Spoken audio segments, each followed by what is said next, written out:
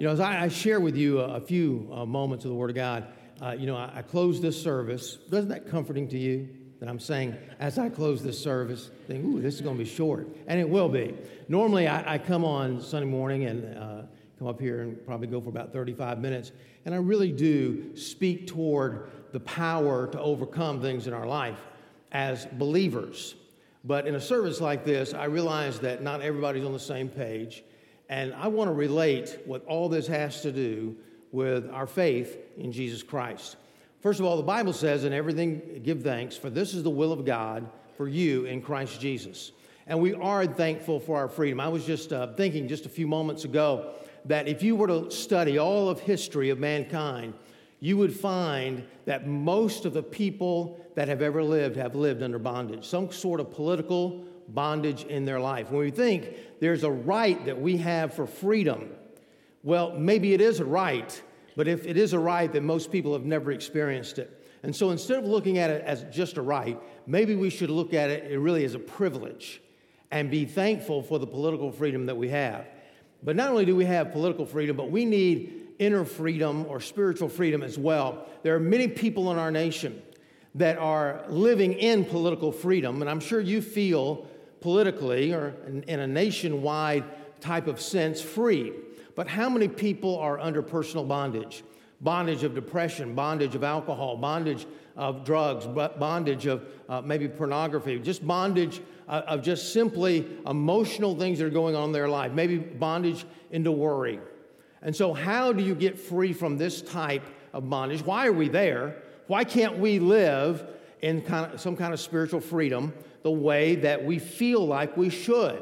There's something missing. Maybe you even go to church, maybe here, maybe somewhere else, and you think, I worship God, I even read the Bible sometimes, and I hang around with other Christian believers, but is there something more here?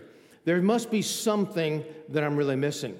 Well, I want to read from John chapter 8. For those of you who have your Bibles, you can turn there, but I'm going to read this to you. In John chapter 8, Jesus addresses this inner bondage when he says, so Jesus said to the Jews who had believed him, so these were believers, if you abide in my word and truly be my disciples, you will know the truth, and the truth shall set you free.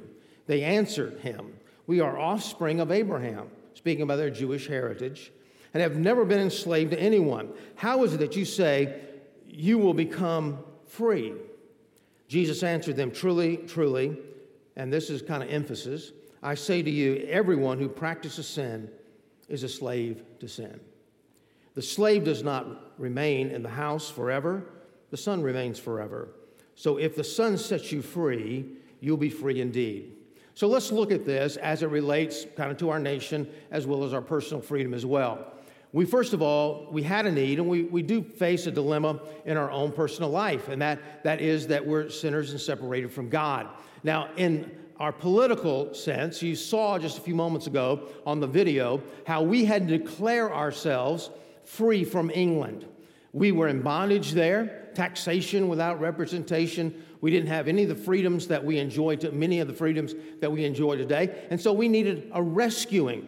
Well, the Bible tells us that spiritually speaking, the very moment that Adam sinned against God, we then inherited, along the generations, a sin nature in Adam. And the Bible says, for all have sinned and come short of the glory of God, Romans 3:23. Now, if you think about bondage for just a moment, I love the illustration about that Charles Spurgeon told way back 150 years ago, and the illustration goes like this. The king comes and calls a blacksmith in his presence, and the blacksmith said, what would you like, sire? And he said, I want you to go out and make me a very, very big, heavy chain, big links. And so he goes out and he comes back, he's got a long chain. He says, go out and double it again. So he goes out and he comes back and he says, go out and double it again. And it was so big, they had to have people to help him carry it in before the king. And so the king looked at him and smiled and looked at his other subjects and said, now bind the man with the chain that he made for himself. The king in that illustration is the devil. And he says, go out and do more and more and more and more, and then you find yourself bound with the chain. When we look at addictions in our life, and habits in our life and things that we shouldn't be doing and things that we wish you could have victory over, it really illustrates, doesn't it, what sin does to the mind and the body. It enslaves us, causing us to do things that we don't want to do. And the results of that, of course, is that I enjoy my freedom, you enjoy your freedom, but I don't always enjoy your freedom. When I say you, I mean in general, the general population. Sometimes their freedom infringes upon my freedom. Sometimes they go through schools and kill people. Sometimes they beat up people on the street.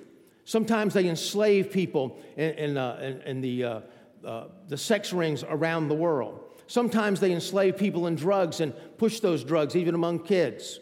They are free to do that as long as the law doesn't catch them. But I don't enjoy those type of freedoms. Why? Because freedom mixed with sin is going to always come back to haunt us, but also come back to haunt us through other people. So what's the solution? Well, in our nation, a price was required. You heard just a few moments ago, let me read the entire declaration of what Richard Henry Lee stood and said in Philadelphia in 1976. He says that these United Colonies are of right ought to be free and independent states, that they are absolved from all allegiance to the British crown, and that all political connection between them and the state of Great Britain is and ought to be totally dissolved. Now, the declaration was made. The die was cast, but they had to fight for it.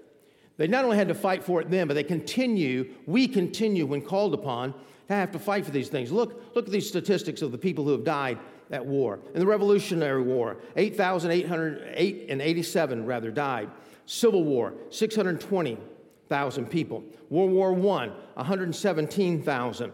World War II, 405,000. Korean War, 36,000. Vietnam War, 58,000. Persian Gulf War, 383. Iraq War, 4,200. And Afghan War, 2,321 so far. These people sacrificed something. They had to pay a price for our freedom, and they continue to pay a price for freedom around the world. The difference between what Jesus did, of course, and what our soldiers have done, first of all, they did something to give us political freedom, physical freedom. Jesus has done something to give us something of eternal freedom, and that is spiritual on the inside. The other difference is we have to keep on fighting for our freedom. But Jesus paid the price for us once and for all. How did he do that? The Bible says God demonstrated his love toward us, and that while we were yet sinners, Christ died for us.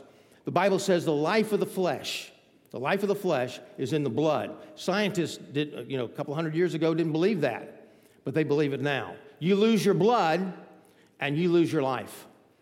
And so the Bible says without the shedding of blood, there's no forgiveness of sin. So when Jesus was up on the cross and the blood was coming down his brow and his hands and his feet, that was life being poured out for us.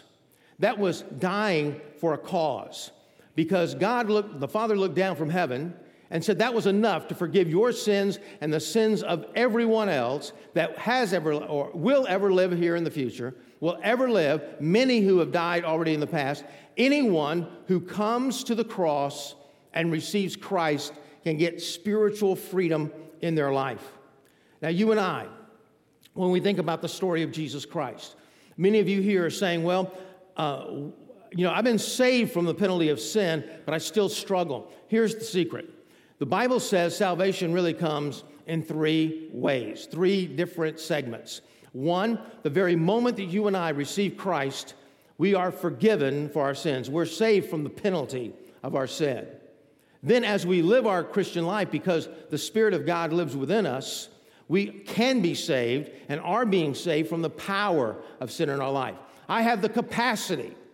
I really have the power and capacity, and every Christian does, to overcome the sinful habits and the hang-ups that we have in life. And then finally, what they call glorification, what the Bible calls glorification, one day when we get to heaven, we'll be saved from the very presence of sin. Nothing will be around us that's sinful. And so when we look, we ask ourselves the question then, how do you receive Christ? Many of our Christian faiths, and some maybe not so Christian, would say, well, I believe that we're sinners. I believe that we die, Jesus Christ died on the cross. We share those things in common. But how does a person receive Christ? And the Bible says, as many as received him, To them gave he the power to become the children of God. And I don't want to make it too simple, but yet the Bible makes it simple enough for a 5, 6, 7-year-old at least could understand it, could at least grasp it a little bit. And that is, it's all by grace. It's not something that we work for. The Bible says this, "For by grace you've been saved through faith. It is not of yourselves. It is a gift of God, not as a result of works, lest any person should brag about it, boast." You know, I could get to heaven, if I could get saved on my own, I could get to heaven and say, "God, I didn't need you. I didn't need a rescue. I didn't need a savior. I didn't need any, if we're going to apply it to America, soldiers to go out there and win my freedom. I have my own way of winning my freedom. I have my own way of winning my political freedom." No, it's just, we imagine religion as being like a room like this with many doors. And Jesus said, there is no door. We're sinners and separated from God. And we've all come short. I've come short. You've come short. When you think of anything that you do wrong is a sin. Any time you fail to do something you ought to do is a sin. And any time you think on something too long, that can become a sin as well. Boy, we just do this every day. It's just a habit in our life. It has got us into bondage, and we don't even hardly know it. And so what is the way? Now, I know that you may be sincere this morning, and you say, well, I think this is the way, and I'm very sincere, and I think this is the way, and I'm sincere. Let me tell you a story. My middle child, my youngest son, is living in England. And at first, when he went over there, he lived in Scotland. He went to a school up in Scotland, and so St. Andrews. And so we had to Pam and I had to land in London and take a 6-hour train ride up to Scotland, up to St. Andrews. And so the first time we did it, we didn't realize the trains, they have personal seats that you have to sit in. It's, you have to put all your luggage in the same place. Even though it's a beautiful ride, it's kind of stressful. And so I was very sincere in watching the luggage, watching all the trains we had to get on this one and change to go a different direction. And so unfortunately, things were not on, there was nothing labeled, like this one's going here, this one's going to St. Andrews. And so we were sort of having to ask questions. I'd get off one train, I'd ask questions. Well, I was busy asking the question, and a train pulled up right on time. Well, so far, so good. Every train that we've caught has been on time. And so I grabbed the luggage, I said, this is it. And she said, and Pam says, well, I'm not sure. And I get on, and immediately the doors close, and I said, where do you want to sit? No answer. And I turn around, the doors are closed, I'm trying to get them back open, and the train's pulling off with Pam right there on the sidewalk. Now I'm telling you something, I'm thinking, why didn't she get on? This obviously is the right train. I was very sincere. But then I found out within 30 seconds, I was on the wrong train. And my wife eventually got on the right train. I have to throw that out. I don't want to throw that out. I don't want to tell you that. But she did get on the right train and beat me to the place where we were going to see our kids and grandkids, their home. And so, but I was sincere. No one was more sincere than I was, but I was on the wrong train. So the Bible says we're sinners separated from God. We have to have a Savior. We have to be rescued. And the way to do that is not by works, not by anything that we do. It's a gift. What a religion. Who would ever thought something like this up? That it would all be free. Free gift of God. How do you get it? The Bible says, whosoever shall call upon the name of the Lord shall be saved. What about you? Where are you today? Wouldn't you like to throw your thoughts maybe in sincerity? And even the thoughts that we have sometimes are there because of the sinful condition that we're in. We're separated from God. We can't see things. We don't have His wisdom. And God has to reveal them to us. And so what about you today? If you were to die right now, do you know for sure you go to heaven? Are you spiritually free? This morning, I want to give an opportunity to receive Christ and just call on His name. Simple as that. Let's pray together. In the quietness of this moment, I would encourage you to pray this prayer with me silently as I pray aloud. In doing so, you're receiving Christ as the new God of your life, as the Savior of your soul. Would you do that now? Lord God, I know that I'm not free, and I want to be free. And so, God, I call upon the name of Jesus, and I ask him to come into my heart, forgive me of my sin, as I receive this, my new Lord, into my life. In Jesus' name, amen. We'll look this way for just a moment before we move on here and have another song. I would just like to invite you right now to take your card. We're going to take up our offering this morning. And if you're our guest today, your offering today is just simply put the card in so we can get to know you, pray for you. And so if you'll do that. But on the back of the card, whether you're a guest or not, on the back of the card, in the upper right-hand corner, it says, "My decision today, I've decided to surrender my life to Christ and begin a personal relationship with him." If you prayed that prayer with me, would you just put a check right there in that box?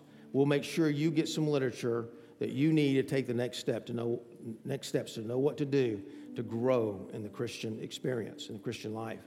And so put a little check right there. Make sure we have enough information on the front to get you that material. Place it in the offering plate when it's passed, and that'll get things started, okay? Let's pray together. Father, we thank you so much for this wonderful time that we've had remembering what Jesus has done and then remembering what those who really know what that sacrifice is about.